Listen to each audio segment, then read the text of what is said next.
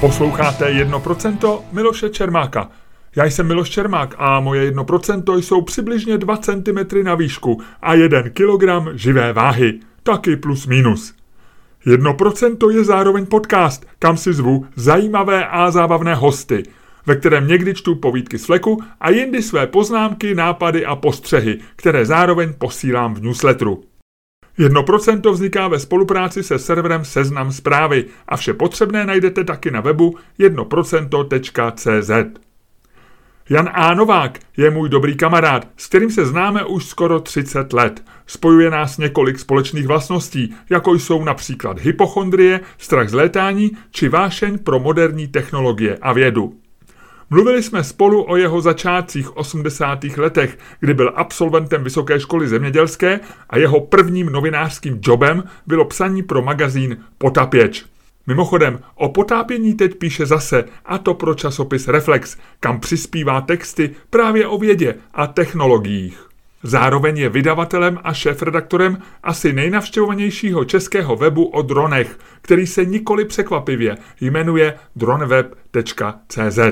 Takže o dronech jsme se taky bavili, jak dnes jejich používání spoutává současná legislativa, či jak se tento obor bude vyvíjet. Budou drony za 20 let rozvážet zásilky a přepravovat lidi místo taxíků, anebo to bude stále víkendová zábava pro pár nadšenců? Poslouchejte. Hostem 135. dílu 1% je Jan A. Novák, autor asi 20 knih a novinář, který se 30 let věnuje psaní o vědě, technologiích a záhadách. Protože svět a život bez záhad by byl nudný a nezajímavý. Přeju příjemný poslech.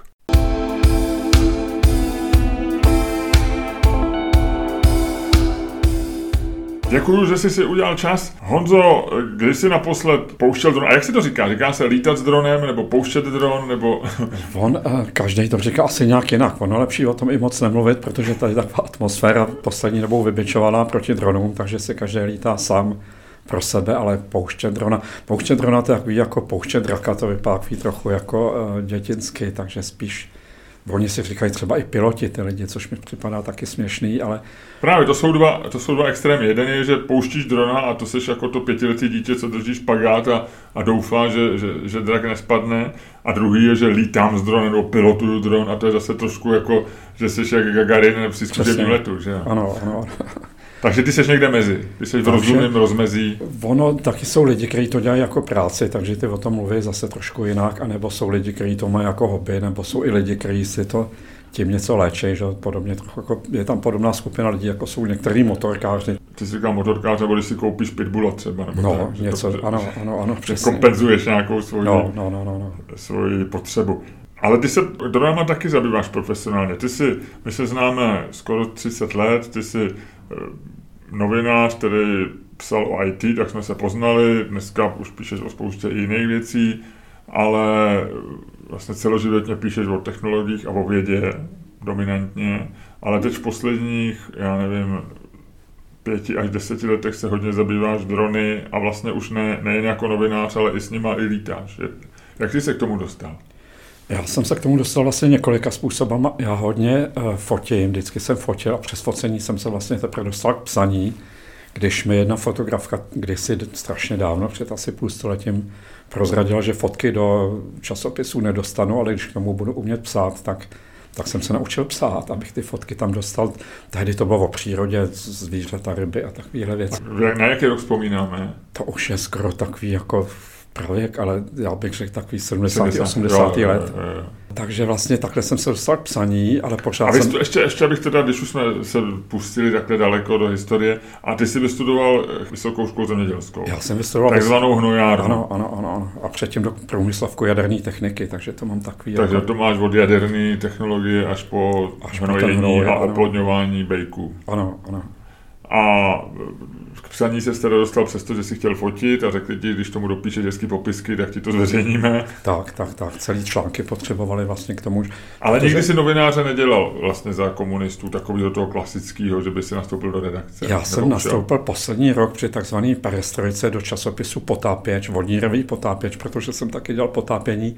To asi nebyl politicky sledovaný magazín úplně. I když možná trošku jo, ne? Bylo, protože on to patřilo do našeho vojska a moje šéfová jednak byla alkoholička teda a jednak byla předsedkyně strany v podniku, ale bylo to dost nepříjemný. No, vydržel jsem tam rok, pak jsem dal výpověď. To bylo v Dejvicích, ne? Naše vojsko. To bylo v Jungmannově ulici. V Jungmannově ulici byly redakce a pak ještě v Dejvicích. Tiskárna byla v Dejvicích. Jo, v tiskárna byla. Vlastina ulice, to si pamatuju. Protože já jsem pak byl na vojenské službě, ale to bylo v roce 90 v našem vojsku. Ono se to přejmenovalo na Magnet Press, aby to znělo moderně a nevojensky. Ale ještě bylo zřizovatelem armáda a já jsem tam nastoupil na vojenskou službu v roce 91. Měl jsem povolávací rozkaz do Jungmannovy 24. Tak to já jsem dával výpověď v roce 89, na konci. Už ve svobodné době. Tak právě, to už jako bylo vědět, že bude možný být na volné noze, takže jsem... Od roku 90 děláš jenom novinařinu a... Já jsem vlastně tu novinařinu začal dělat přes občanský fórum, přes Honzu Vavru, protože potřebuje právě někoho, kdo by psal o ekonomice zemědělství nebo o zemědělství, takže to se jim hodilo. Měl jsi hnojárnu, viď? Právě, no. Takže to byl Český deník a pak, jak se to jmenovalo, nějaký deník jiný a jak ty noviny krachovaly rychle po sobě. Telegraf byl. Telegraf. Na prostor. Ano, to všechno, to všude jsem byl. No. To byla taková ta štace lidí, co se začali věnovat novinařině v 90. letech a měli menší štěstí než já. Mně se podařilo vlastně zapadnout do Reflexu velmi jako brzo, ne úplně od začátku, ale v roce 91 taky. Ale když si neměl dostatečně štěstí, tak většina lidí absolvovala tohletu od občanský deník, Český deník, prostor Lidová demokracie, Telegraf, Národní listy a pak už. A skoro všude byl odstupný, takže ten rok byl takový finančně docela úspěšný. A pak teda? Tom jsem dostal nabídku do Mladé fronty, tam už ta neskrachovala ku podivu, přestože když jsem tam nastupoval, tak mi řekl jistý zástupce šéfredaktora, že nosím smůlu a málem mě vyhodil. A ty jsi říkal, buďte rád, dostanete odstupný, stejně jako já. On asi měl větší plat, než byly naše odstupný, ale... Jestli je to ten člověk, který si myslíme, že to je, tak ten určitě dostal ještě za víc peníze za akcie, protože se jim podařilo redaktorům Mladou frontu zprivatizovat, takže ten byl v pohodě podle mě úplně. No. Pak byl ještě v jistý politické straně. A v Mladé frontě, tam se myslím, to jsme se v té době poznali, to bylo docela hezký místo, tam se byl na viditelné pozici, protože si každý týden psal o nových technologiích. Ano. V druhé polovině 90. let, kdy to bylo sexy, protože nové technologie znamenaly internet a zároveň ještě internet nefungoval tak dobře, aby si to lidi přečetli sami na internetu, takže vlastně vítali ten druh novinařiny. Ano, navíc vlastně jako já jsem sice v tom IT se moc nevyznal, popravdě řečeno, myslím, že z začátku skoro vůbec, ale zase ty, co se vyznali, tak neuměli psát tak, aby byli srozumitelní, takže to bylo docela dobrý, že jsme se tak jako přibližovali každý z druhé strany, ty lidi, co se v tom vyznali s těma lidma, co o tom psali. Takže se možná občas i dost jako divili, co o tom píšeme, ale zase lidi to četli. Že? Ty jsi doputoval k novinařině přes potapěče a přes různý jiný zaměstnání. Přes Hnůj taky. Přes Hnůj v 80. letech. Bereš to jako šťastný, že to takhle dopadlo, kdyby si měl zpětně, já vím, že to nejde a že to jsou takové hloupé úvahy, ale kdyby si zpětně si měl říct, měl jsem udělat něco jiného, já nevím, třeba založit firmu a být dneska mnohem bohatší, nebo mohl jsem si věnovat tomu zemědělství a být dneska ministr zemědělství, nebo mohl jsem dělat něco. A ty jsi vlastně měl novinařině, takže si prožil zajímavý, spokojený život, ale ty benefity na konci, tak jako, že nejsi ani ministr, ani bohatý, nebo bohatý tak, jako kdyby si založil PPFku třeba, nebo tak. Je ti to líto, nebo to bereš, jako že to byla vlastně šťastná událost? Jako, líto mi to určitě není, Paček měl velice pestrý a zajímavý život a nakonec chudej taky nebyl a pořád ještě není, takže jsem celkem spokojený. Zemědělství určitě ne, to protože mám manželku z venkova, tak vím, co to obnáší a nechtěl bych to teda. A jestli něčeho líto, spíš mě mrzí, že jsem nepokračoval v takové té linii průmyslovky, protože to byla hodně o elektronice a to mě baví pořád, ale už se to těžko dohání teďka, že jo. Ale s tím by se dalo asi i líp podnikat, než s tím psaním, ale říkám, tohle velice pestrý.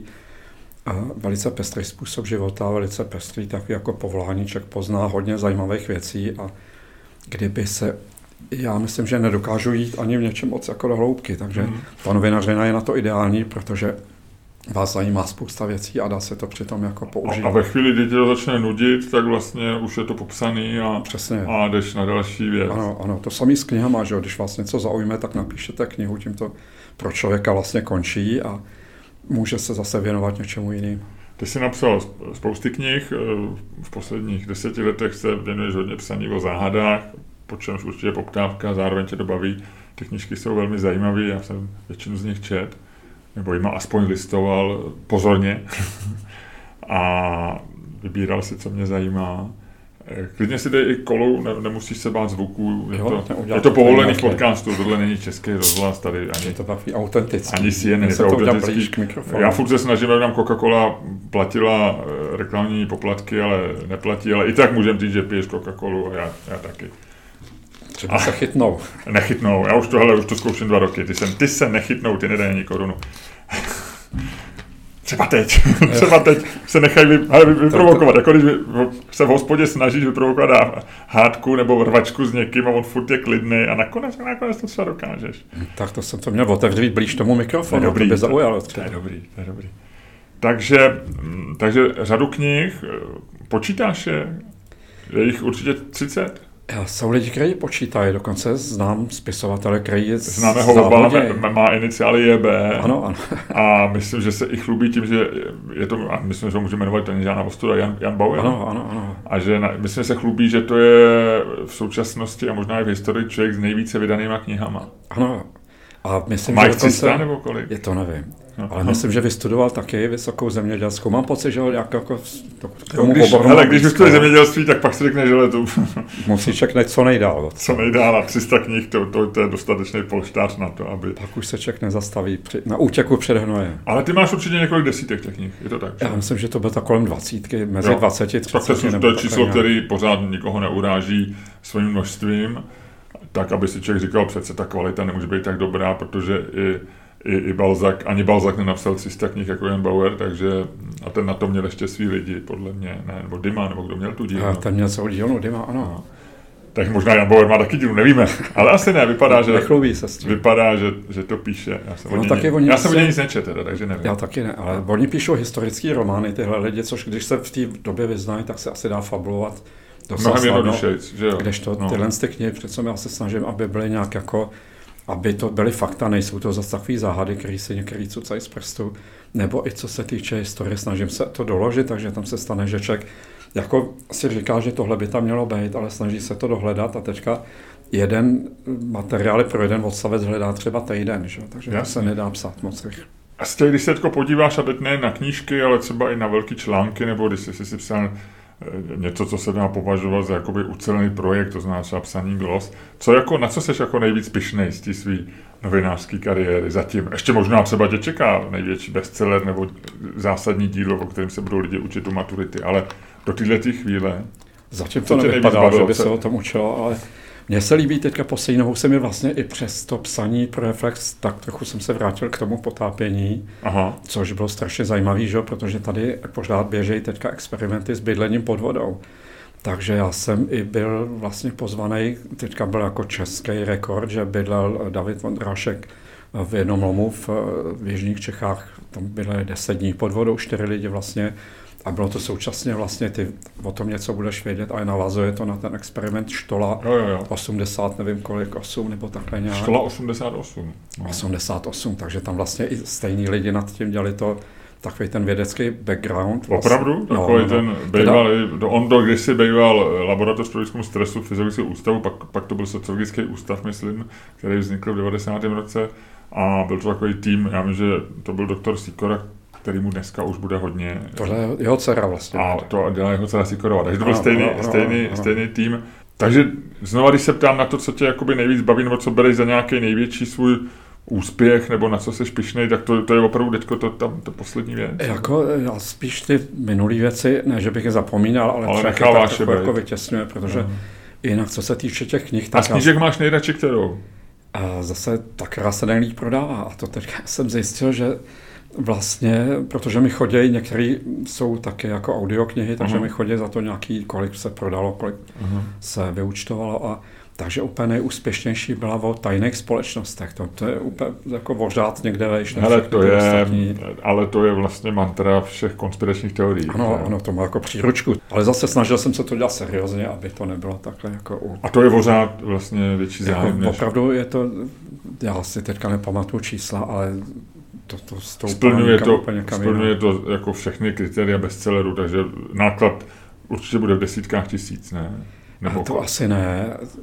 Jednak to vydalo nějaký malý nakladatelství, to byl, myslím, Alpres někde na severu Slezska, abych neřekl Moravu, to by bylo špatně, že? Ale to by se ti mohla ozvat nějaká slezská tajná společnost a dát ti domů mrtvou kočku jako výstrahu. Kdyby jenom mrtvou kočku a havíři se s tím.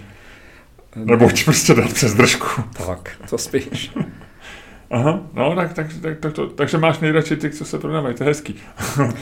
A znova, tak teď se vracíme po oklice přes potapěče, který vlastně uzavírají kruh, že jo, vlastně ty jsi začínal v potapěči a teďko píšeš do Reflexu o experimentech pod vodou a o potápění.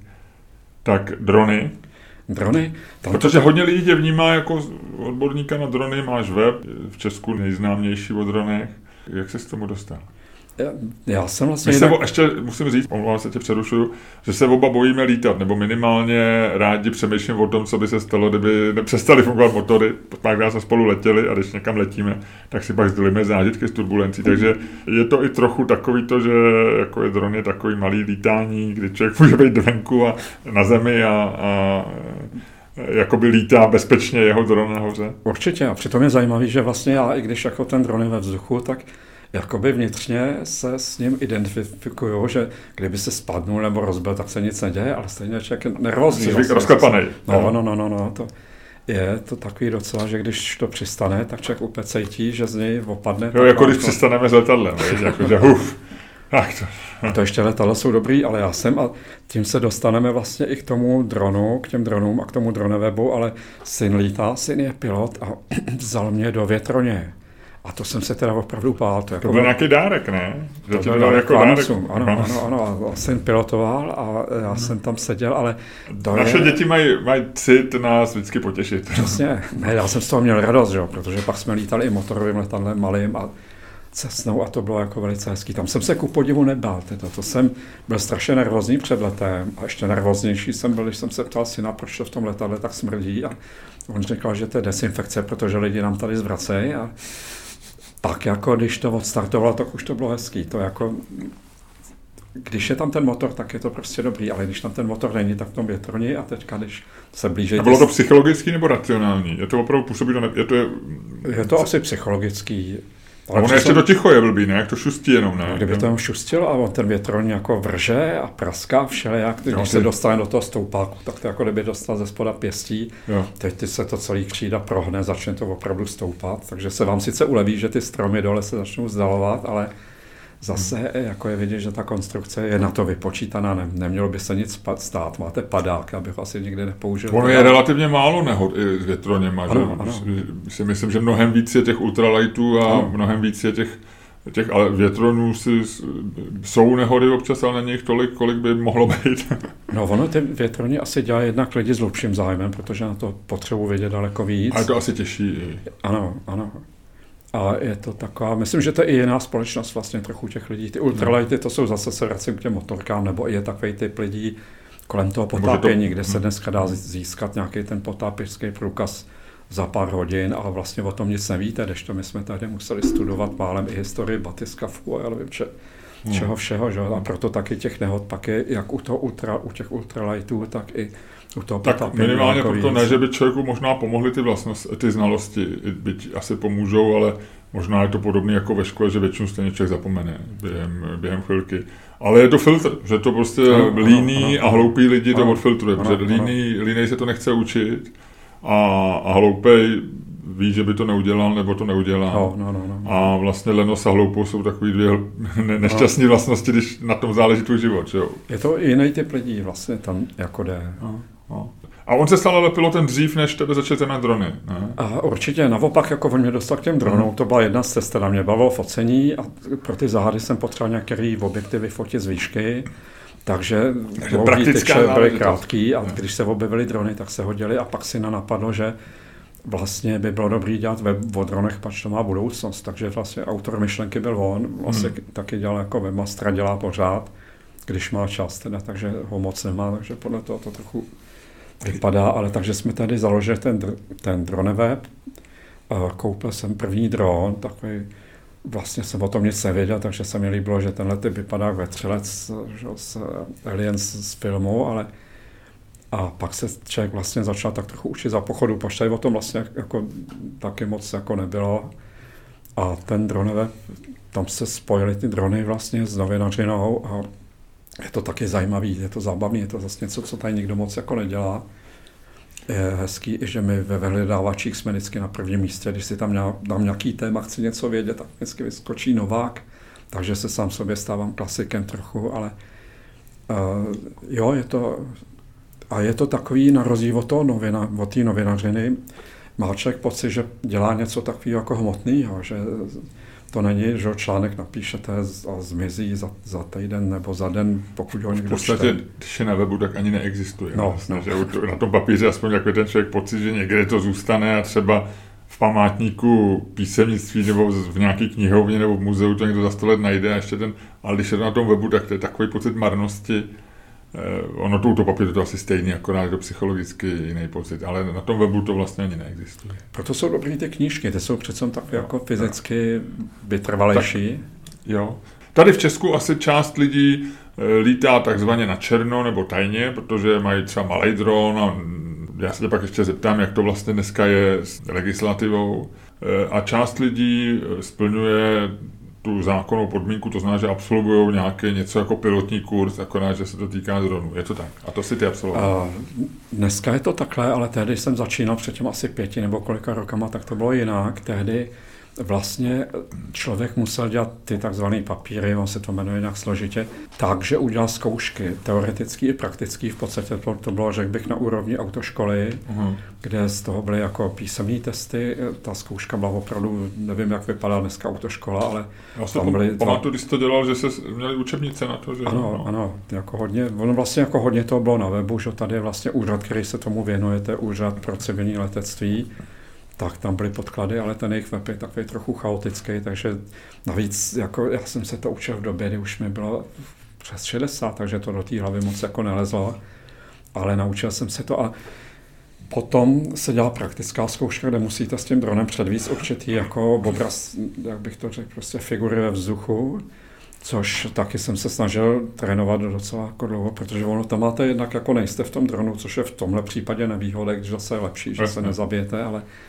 ty páčky fungují. Že to není tak intuitivní, že když je v tom letadle nebo v autě člověk, tak je to vlastně intuitivní, že cítí, jak to nějak reaguje, když to takhle ty jenom vidíš. Kolikrát ani nepoznáš, jestli ten dron míří k tobě, nebo od sebe, nebo teďka on ten zrak po 60 je na tom podobně jak ta paměť, to znamená, už neslouží tak jako dřív. Že? Přesně, a když naštěstí já teda do dálky vidím dobře, ale když je ten dron proti slunci nebo bílej dron proti světlé obloze, tak toho moc... No a dneska je to jinak?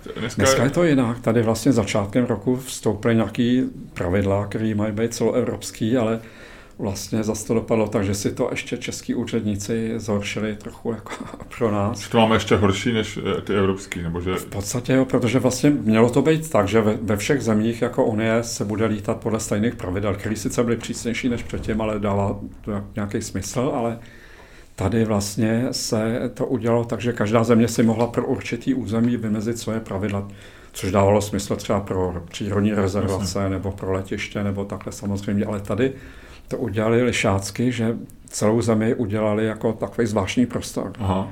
Takže je to přísnější než třeba v Německu. Tady teďka jako jsou jiný pravidla než všude jinde, protože to vzdušný prostor LKR, já nevím kolik, jak celý to číslo si nepamatuju, a který má svoje pravidla. A oni jsou jako částečně to docela dobrý, protože do toho implementovali ty původní české pravidla, co v tom jako platili, ale současně ještě tam jsou zpřísnění vůči těm evropským, takže je to docela... Takže je to jakoby míň náročný než předtím, v Česku, ale víc náročný než v Evropě. Tak. Zase záleží, jak jde v Evropě, já to přesně úplně nesleduju. Tady je to teďka tak, že každý, kdo má dron, v podstatě každý, protože... I ty maličký drony vlastně. I ty maličký, pokud mají kameru, protože tam je zase nějaký kvůli soukromí a podobné věci, že co kdyby, to je nesmysl, protože dronem, jako kdybyste chtěl někoho šmírovat, tak je lepší si koupit triedr než dron, že ten dron má malou kameru, špatnou kameru, s širokou ale když je sousedka nahá na zahradě, já mám vysoký plot, a který to neuvidím, ale dron, když se donese. On zase dělá docela rámos. Takže... Já vím, mě jednou takhle vysel nad zahradu a byl jsem z toho strašně nervózní, vůbec jsem nevěděl, který soused to je, ale vlastně to protivný. Že? Je to dost protivný, no. A oni lidi reagují často nevyzpytatelně. Já vím, že se řešilo hrozně v těch fórech, jestli na něj smíš vystřelit, nebo ne, nesmíš samozřejmě, nesmíš. Že jo. Měl by zvolat policii, ale policie asi těžko přijede jenom kvůli tomu, že ti lítá nad zahradou dron. Je to vlastně neřešitelná situace, ne, když ti visí nad zahradou dron. Je to docela problém, no. Ono, jako ten dron většinou se nezajímá o tu zahradu, i když taky jsou takový podezření, že třeba zloději se takhle typujou, ale to důležité věci se dají vytipovat jinak. Tam jde o to, jestli někdo je doma nebo není někdo doma, tak stačí sledovat vchod a nemít tam dron, který vydrží ve vzduchu 30 minut, to dělá strašný rámus a stejně... No, to je jako, já jsem tuhle šel pod nějakou lípou, která byla plná včel, nebo... A myslel jsi, že to je dron? Myslel jsem si, že to je dron. No. Takže to je takhle, no a kolik je dneska teda v Česku dronů, oficiálně a neoficiálně? To by se dalo zjistit jedině podle těch, kdo absolvoval ty zkoušky, a to se mění. Tady je to totiž teďka tak, že každý, kdo má ten dron s tou kamerou, včetně těch maličkých, tak musí absolvovat online test. Online? No. A to je takovej test zase jako zvláštní. Mě trvalo třeba asi na 6 pokusů, naštěstí se to dalo opakovat, protože tam to bylo vidět, že ty otázky někdo spíchne rychlo. Já jsem potom jako to dával schválně synovi a ten to udělal na poprvé a říkal, že to jsou otázky, které byly někdo prostě narychlo vzal z pilotního, přesně. Úplně nesmyslný pro ty drony. Aha. Ale takže musí mít člověk ten test, dostane pak v mailu nějaké potvrzení a číslo toho dronu, který si na ten dron musí nalepit. Aha, takže to máš takhle na svém dronu to svoje číslo? Jo, mám, no. Řádově teda máš kolik je v Česku lidí? Fakt nevím, já myslím, že moc, teda, že? Protože ty drony se prodávají, tady jsou obchody, které prodávají drony, jistě se musí tím nějak jako živit, takže jako 1000 až 10 000 to bude, ale když jsem dělal ty testy, tak tehdy byl seznam lidí, kteří měli profesionální zkoušku a před těma 4-5, já už nevím, jak je to dlouho, to bylo asi 400 lidí nebo 500 lidí, nebo subjektů, teda ne lidí, protože to mají i podnik. Teď dáme na chvilku stranou Česko a legislativu. Co to pro tebe znamená drony? Nejdřív byly takový ty modely letadel, co měli kluci, že jo, to všichni jsme se snažili nějak lítat. Někdo měl vlašťovky, někdo už měl prostě aspoň takový ty vrtulníčky, že jo, a tak. Ale drony to bylo specifický. Kdy začaly drony? Budu vědět. Ono už vůbec ten termín dron je složitý, že? Protože nějaký bezpilotní prostředky se pokoušely už za první světové války.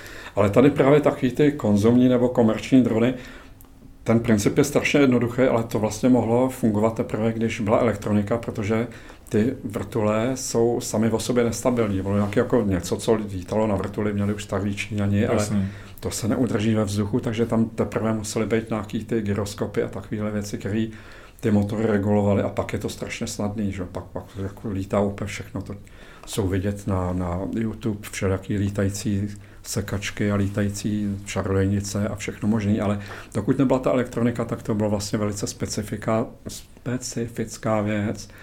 A teďka je zase zajímavý i s tím potápěním, i s tím vesmírem vlastně, že jsou drony, teda že na Marsu teďka ten dron vlastně už má za sebou asi 10 nebo kolik letů. A nebo jsou zase podvodní drony a to je stejný problém, protože to jsou stroje, které nemůžou už být přímo řízený, z nějakého důvodu voda nevede. Respektive nejde to prostě ovládat rádiem, že Mars je daleko a voda, tam neproniknou ty vlny. Takže tam je vlastně umělá inteligence a to je strašně zajímavý, že tady je zase tým u nás na ČVUT, na FLČVUT, který dělají jako drony s umělou inteligencí a mají s tím obrovský úspěch. Už vyhráli, já nevím, kolik milionů v nějaký soutěži pořádaný DARPA a nějakýma těma šejkama a podobnýma. A oni to testují vlastně v jeskyních v Moravském krasu, že? Protože tam zase se nemůžou s tím dronem spojit. Takže ten dron si sám musí zmapovat cestu a sám se podle toho najde. Takže vlastně něco jako samoředitelný dron, že to je někdo, kdo už ten člověk. A ty jsou vlastně potřeba, protože já vím, od té doby, co se objevily drony, tak se pořád píše o tom, že drony tady budou rozvážet balíčky, že drony budou místo pošťáků, nakonec budou i drony, které budou provádět lidi, ty velký, že ty si prostě nezavoláš taxík, ale přilítne pro tebe dron a nebudeš v zácpách a tak dále. Ale je to jedna z takových těch technologií, podobně jako, já nevím, 3D tisk, o kterých furt člověk čte, že už příští rok vlastně to bude velký, ale ono to furt velký není. A naopak teď jsem četl tenhle týden, že v Británii zavřeli tu divizi Amazonu, která se zabývala právě rozvážením balíčků dronama jako plán a že to nebudou dál pokračovat. To znamená, že spíš se ukazuje, že to je něco, co furt jako vidíme, že je něco ohromně nadějeplného, ale nějak se pořád neblíží. Ale pořád jediný využití, to hlavní je, že si s tím někdo hraje o víkendu.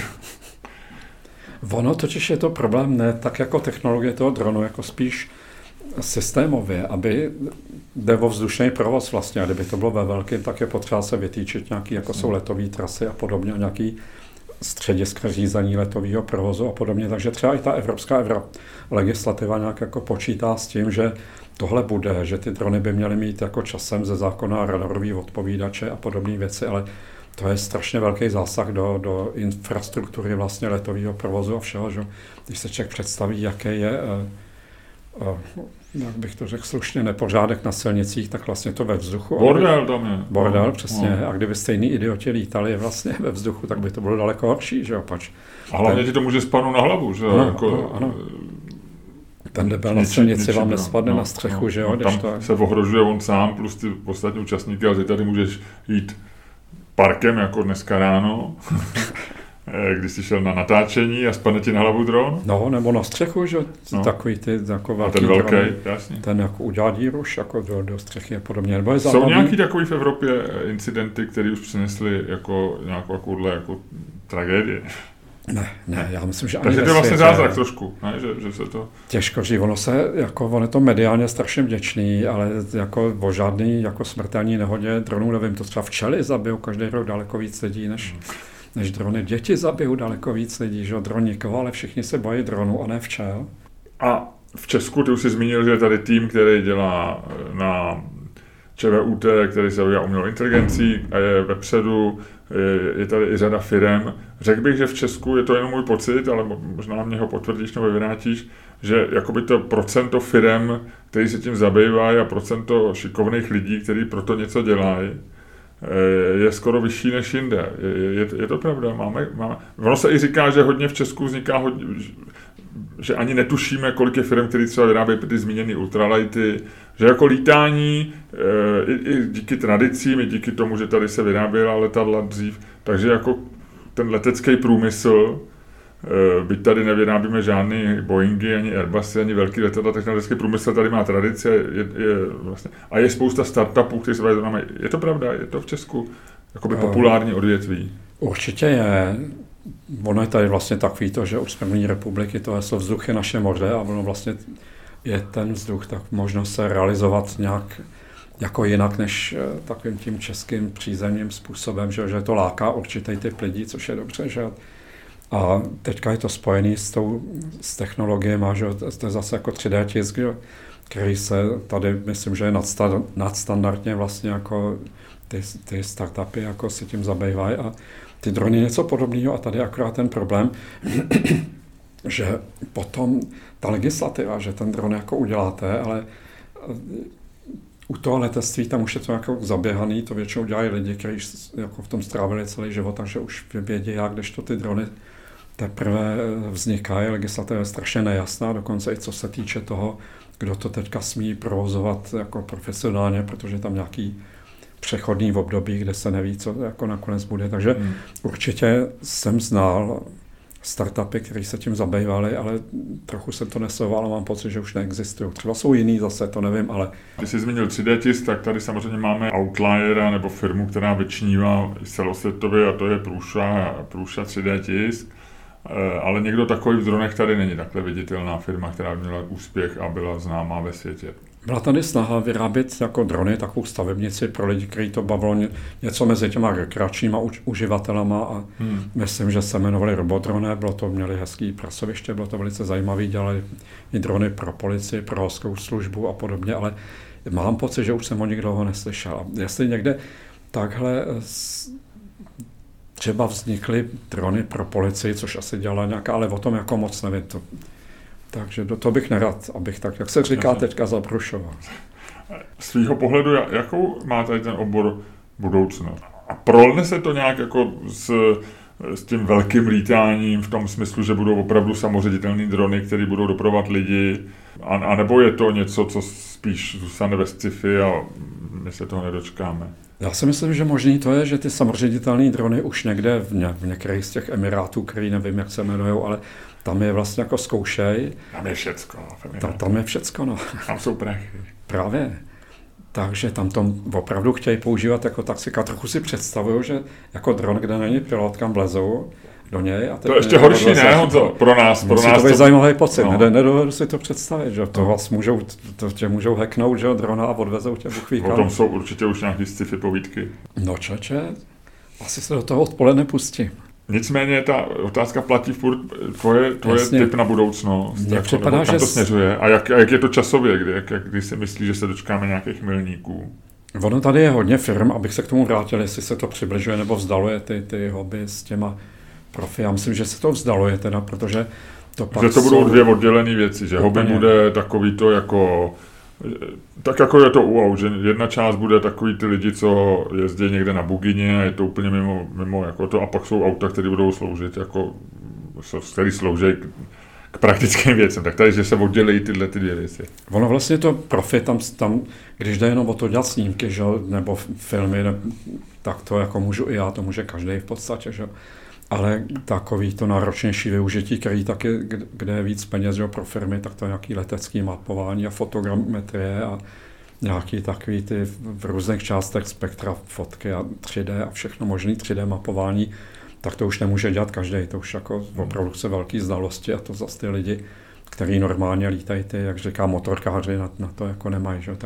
A pak to chce i hodně peněz, že? Protože to je drahá technika a mít vazby na ty firmy, které to zaplatí a takhle, takže to se spíš jako vzdaluje, pač ta technika je čím dál tím jako jednak lepší, výkonnější i dražší a ten vývoj do budoucna. Já myslím, že záleží vlastně v jakém i legislativním prostředí se to jako provozuje, protože to, co teďka jde třeba, já nevím, někde v těch arabských zemích, v těchto z těch bohatých, teda, že, který nevím, jak se jmenujou, ale nebo dokonce i v Číně, že, tak tam je vidět, že ta technologie jde víc dopředu, než to tady v té Evropě se tomu spíš čím dál tím víc jako házejí klacky pod nohy, že tady je hlavně strach, aby já nevím, to neohrožoval soukromí a zvířátka a všechno možný a trošku jsme se tím jako zabrzdili. Mám pocit, že nám teda jako utíká, protože když se koukám na YouTube, co všechno prostě v nějakých těch asijských zemích už jako dělají, ale tak to je někde jinde, no. To my si tady ani neuvědomujeme prostě, jak... Tak ono je to ve všem. My vidíme, jak v Číně jsou schopni postavit most za 2 dny a my tady lávku zoologický jsme čekali 2 roky, než se postaví. No. Dálnice tam staví tempem, o kterém se nám ani nesní. Na druhou stranu prostě Evropa je asi pořád nejbezpečnější kontinent a že jestli nám tady dobře, tak ono to má svý plusy. Všechno má svý přesně. Svý plusy a minusy, my jsme tady namačkaný a možná, kdyby tady všichni vylítli s dronama najednou, tak vznikne bordel. Navíc v Číně asi není problém nějakého neposlušného dronistu popravit. V Evropě pořád k tomu existují určitý zábrany.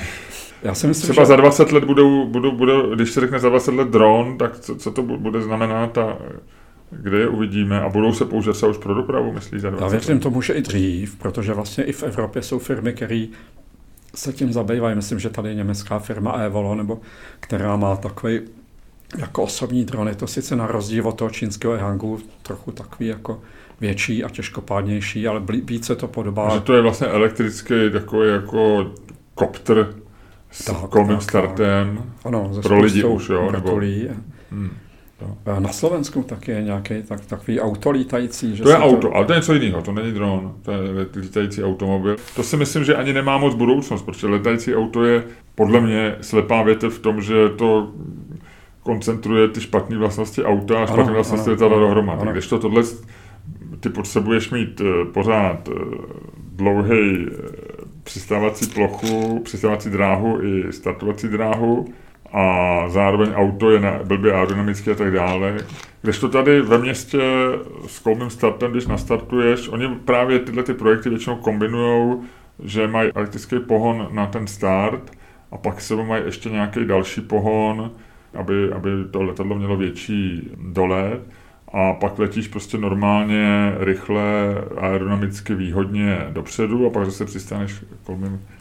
On právě jako ten přechod z toho vertikálního startu je to těžký, že jo? Je docela složitý a nebezpečný. Že jo, je to může spadnout, no.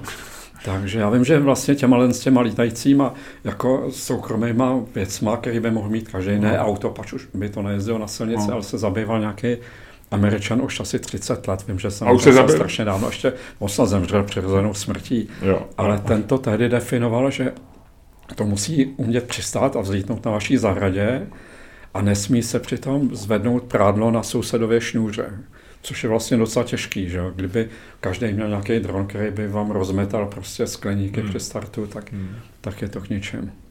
A pak je tady problém vlastně baterií, že? Který pořád ještě vlastně stačí na nějaký velký dlouhý lítání akumulátory. Když se tě zeptám, jaká technologie, a můžeš do toho zahrnout ty drony, ale teď se ptám obecně na technologie a říká se, že technologie je něco, co vlastně jsme byli u toho, když se to zavádělo. Co tebe nejvíc fascinuje za technologii? Tak nějak jako ty věci, co lítají.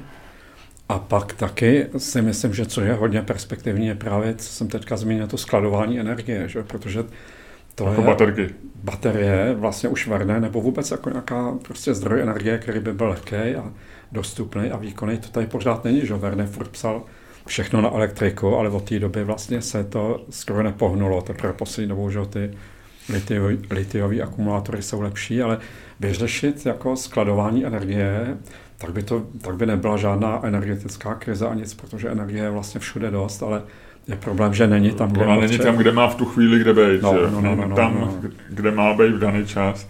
A co je podle tebe největší objev za posledních 100 let?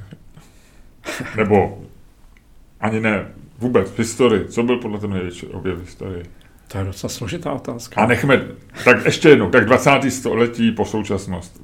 Nechme stranou elektřinu a nechme stranou kolo a nechme stranou knihtisk, který se často uvádí, jako že byl klíčový. Z takového toho, co my bereme za technologie v 20. století, co podle tebe byl největší objev? Já protože počítače vlastně, pač to všechno posunulo na úplně jinou úroveň, že ale je zase zajímavý, že ta technika před počítačem mi připadá taková jako hezčí a srozumitelnější a člověk se v tom jako rád hrabe, protože tomu rozumíš, kdežto dneska auto, to už jako, tam to můžeš prostě jezdit a pak zahodit a koupit nový, pač si mu se nedá to skoro většinu věcí dneska spotřebních, že pamatujeme doby, kdy člověk uměl trochu něco opravit.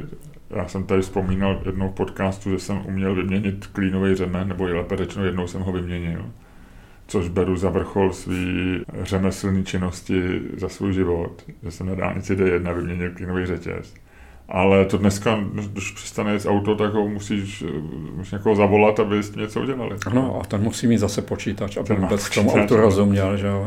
A dneska přijdeš do servisu a oni chtějí jenom klíček, a z toho klíčku se dozvědí, jak si s tím autem jezdil a hned jsou jako doktor a říkají, no teda, ale vy jste tomu dával zabrat.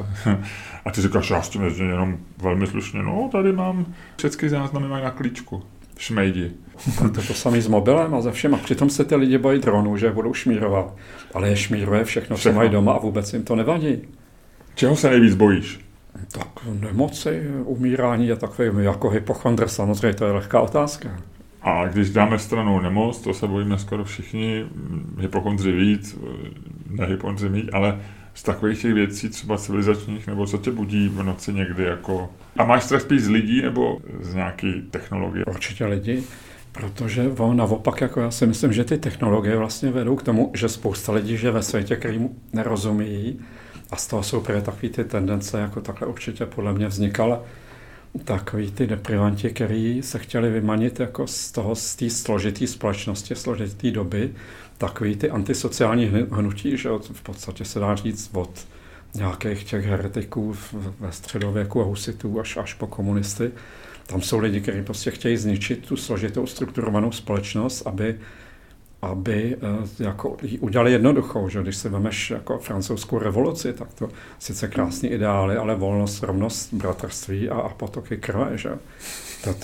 To zjednodušování společnosti mě děsí, že? Protože vlastně vždycky těch lidí, kteří jako zákonitě ten vývoj směřuje k tomu, že všechno bude složitější, že? Technologie, společnost, všechno a bude přibývat lidí, kteří jako se v tom nebudou cítit dobře, že jo? A tam prostě to je obrovský destrukční potenciál. My máme teď za sebou rok a půl pandemie, nevíme, jestli už to je konec, jestli už jsme z toho venku a už se to bude zlepšovat, nebo jestli se to zase zhorší, nebo jestli nepřijde nějaká nová mutace a tak dále. Ale máme za sebou rok a půl atypický, asi jsme netušili. Co ti ten rok a půl dal jako pro tebe? Co jsi jako dozvěděl novýho, co jsi potvrdil o lidech a o nás? Co tě vyděsilo, co tě uklidnilo v chování třeba lidí? Pro mě to nebyla zase tak velká změna, protože jednak teda že funguji na volné noze a jednak nějak nejsem zrovna moc společenský typ, takže mi to tak nějak jako asi mi vadilo nějaký ta možnost cestování mezi okresama, nebo jak to tehdy vůbec bylo, ale stejně to se dalo. Ale spíš tam je i něco, co jsem vlastně už trochu teďka zmiňoval, že je spousta lidem, kterým to vyhovovalo, kteří byli rádi, že se jakoby zavřeli hranice. Že se trochu udělal pořádek, viď? Ano. A myslím, že i proto to hned tak nepomine, protože tady je hodně početný, to člověk vidí i na těch diskuzích, že na těch sociálních sítích, hodně lidí, kteří vlastně nechce jako nějak buď vnitřně nebo vědomě, aby se to uvolnilo, kteří by chtěli, aby byly ty roušky, aby bylo co kontrolovat, aby se moc jako necestovalo, aby se zavřely hranice, aby se takový ten jako stáhnout se do ulity a moc jako strach ze světa vlastně, že ty lidi takhle. Na druhou stranu je vlastně škoda, že se to jakoby takhle spolitizovalo, protože určitě nějaké opatření jsou rozumný a teď vlastně těžký najít tu míru. Že někdy mít roušku asi je dobře, někdy ji nemít, někdy vlastně požadovat, aby se nosili jenom proto, že chci mít jakoby, že to demonstruje tu moji moc nad lidma, je samozřejmě hloupost. A teď je vlastně, a je těžký a myslím, to je podle mě to, co se nepodařilo, najít nějakou rozumnou míru mezi svobodou a normálním životem a bezpečím, protože jako určitě obojí je problém. Že? Ono je i zajímavý jako aspekt toho vlastně vztah vědy k tomu, protože já jsem nedávno viděl nějaký film, který natočili ještě před tím covidem a který byl o hrozbě pandemii, že? Protože ta hrozba je.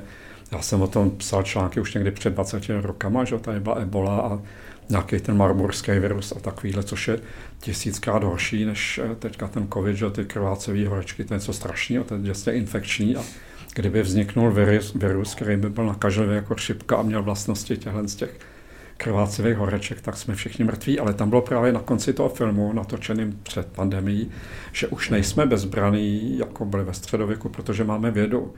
A mezi tím se ale ukázalo, že vlastně ty věci se neshodují na opatřeních, že ty státy nejsou moc schopný jako dělat nějaký účinný opatření, že i jsou zase prostě nesmyslný opatření, které ty státy likvidují ekonomicky a že vlastně ta věda není takový nástroj, jak se říká, ono asi je to obecnější vlastně, že třeba když byl ve středověku někdo vědec, tak tomu potřeboval, já nevím, provázek a niť a papír a nějaký pero na psaní, ale dneska vlastně ta věda jednak potřebuje prachy, je strašně složitá, takže musí ty věci nějak jako jít nebo spolupracovat prostě s těma, kdo to financují, což jsou státy nebo velké korporace, takže už nemusí být úplně jako nezávislí. A vzhledem k té pandemii se ukázalo, že vlastně co vědec to názor pomalu, že? Takže tohle je takový, ukazuje to něco, že na tu vědu že věda je obrovský nástroj, že? Ale nedá se na to úplně spolehnout. No, hlavně, co si myslím, a co si vlastně asi uvědomili, a spousta lidí si to neuvědomuje, je, že když něco řekne vědec, nebo když něco říká věda, tak to neznamená, že to je pravda. Že věda je velmi dobře vymyšlený nástroj, to si řekl dobře, který formalizuje způsob, jak se dobrat nejpravděpodobnější verzi toho, co odpovídá našim znalostem. To znamená, že když něco říká věda, tak to vůbec neznamená, že to tak bude, a když se za rok ukáže, že to tak není, tak neznamená, že to byla špatná věda. A věda navíc ještě není ani moc dobrý nástroj na objevy, na posouvání poznání. Že? Věda je spíš na to, aby vyloučila slepé cesty, ale většinu poznání nepřinášejí dneska vědci. Dneska spíš jakoby to, kdo posouvá, tak je spíš aplikovaný výzkum. Spíš jsou to vynálezci nebo technici nebo inženýři, nebo myslivci, kteří přinášejí nové věci. A úkolem vědy je vlastně jim dát nějaký základ nebo nějaký prostě soubor věcí, které asi jsou pravda. Ale když ti pak nějaký vědec začne říkat, že máš nosit roušku a druhý říká, že nemáš nosit roušku a oba jsou to věci, tak vlastně z toho si nic nevezmeš. Že? No. A ani jeden z nich asi nepřijde na to, jako co s pandemií udělat, ale mají docela dobrý nástroj, když asi něco otiskne časopis, já nevím, Lancet nebo časopis British Medical Journal nebo Nature, tak asi víš, že to není úplná kravina. To, co nám dneska chybí v novinařině, dříve, když něco otiskli noviny, Mladá fronta nebo New York Times, tak si plus minus věděl, že to asi není úplná hovadina. Asi nemohlo být v novinách, že země je placatá, nebo že reptiliáni ovládají politiku a že Židi sestřelili 2 věže v New Yorku. Ale dneska se to může přečíst. Dneska už to tam je, no. Ona třeba, že u vědy je ta zásada, že platí to, co se dá za nějakých kontrolovaných zopakovat, jenomže je spousta teorií, kde to nejde, že? A tam jde o nějaký konsenzus. A já jsem třeba si... A navíc, když chvátáš s vakcínou, tak asi taky toho moc nezopakuješ, že jo? No, nebo to zopakují na nás, že jo. Ale byl někdy v polovině 19. století nějaký vědec ve Francii, který se zabýval chobotnicema a prostě přišel na to, že existují obrovské chobotnice, ale s touhle myšlenkou neuspěl a naopak jako z něj udělali blázna a v podstatě ho zničili. Ta vědecká obec, že francouzská akademie věhlasná, že kde byly největší mozky.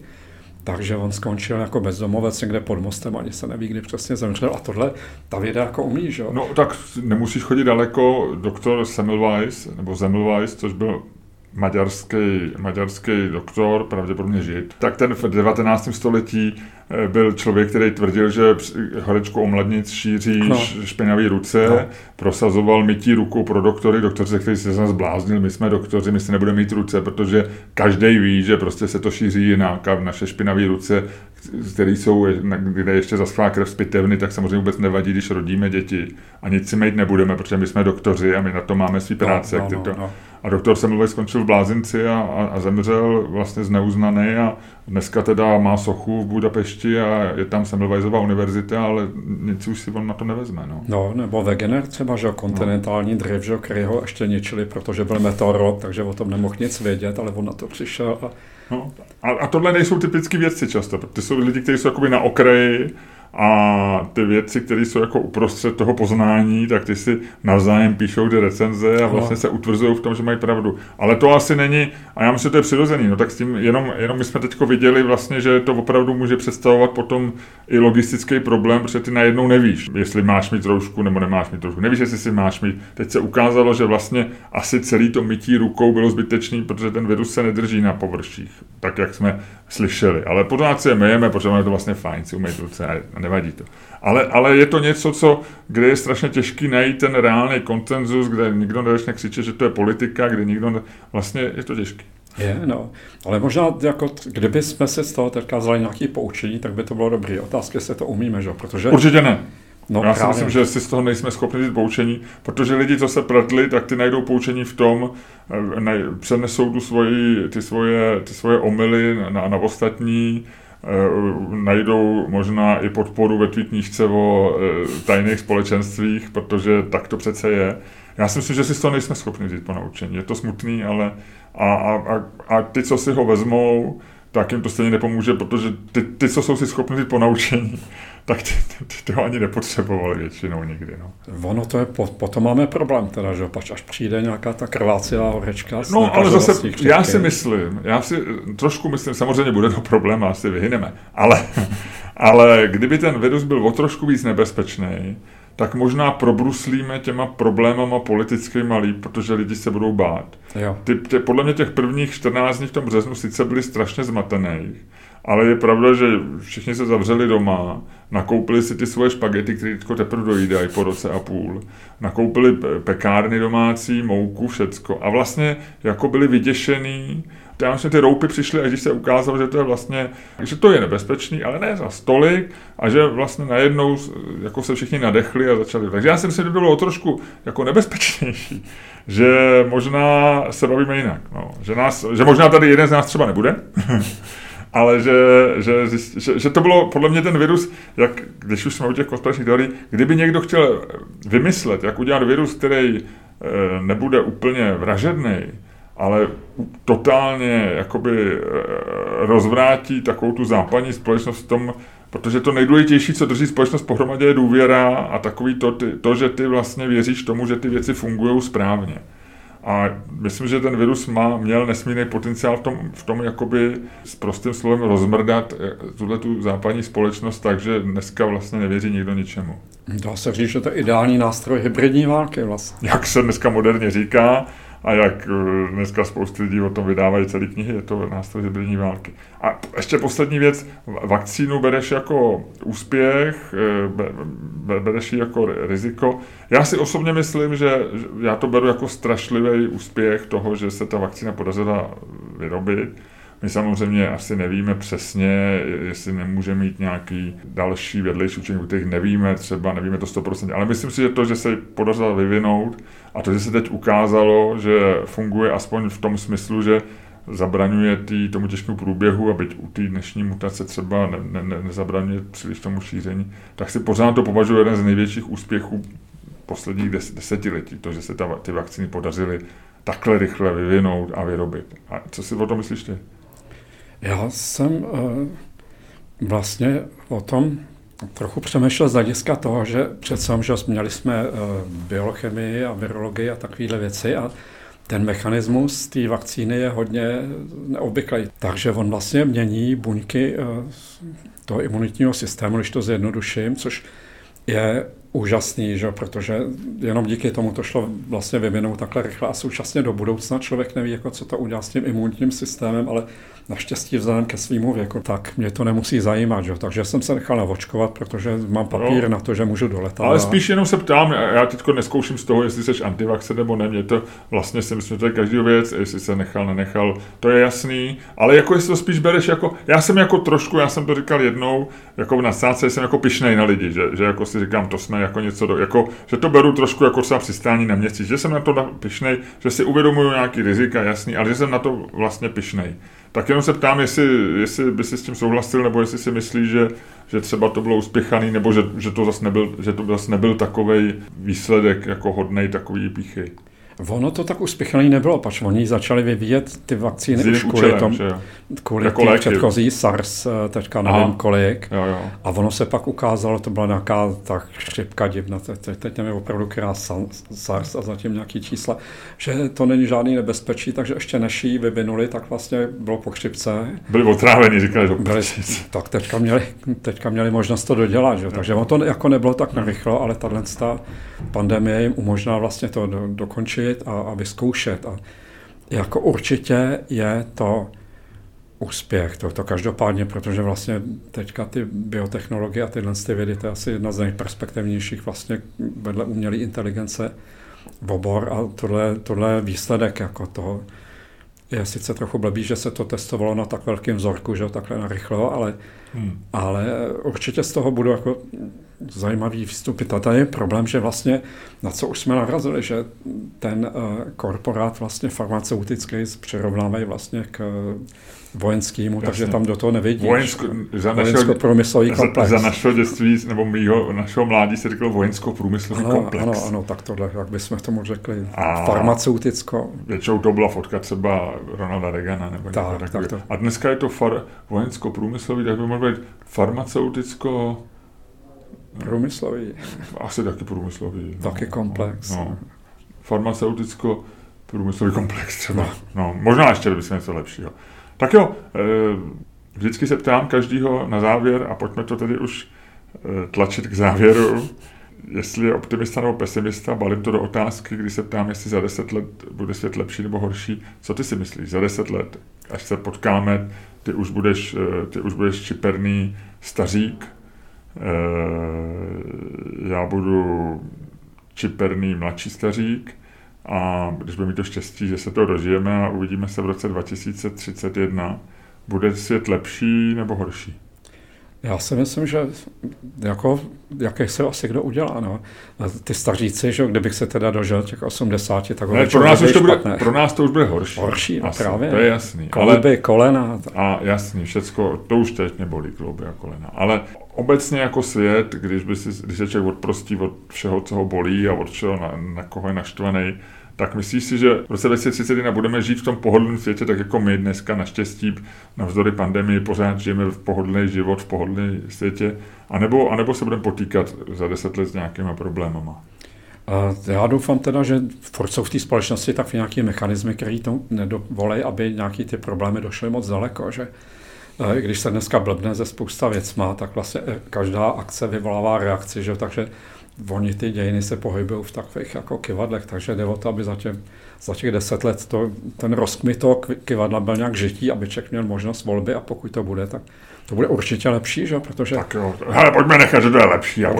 Dobře, a jenom se ještě, vím, že to by měla být poslední otázka, ale ještě jedna mě napadla, ty máš 2 děti svoje, dospělí už, pilota a dceru, my jsme je taky studoval zemědělskou školu. Ano, má farmu statek. Takže farmářka a pilot, myslím, že už máš nějaký vnuky.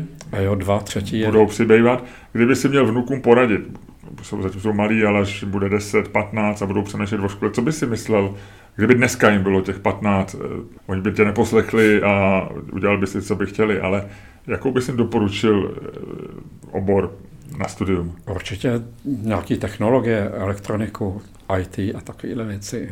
Tak jo. Honzo, děkuji ti moc za to, že jsi přišel a odejdem teďko normálně nebo poletíme dronem na oběd? Zatím normálně. Tak jdem normálně na oběd. Děkuji. Hele, a mě zrovna někdo volá. To je úplně báječný. Díky, měj se hezky. Měj se taky pěkně. Ahoj. Taky, ahoj.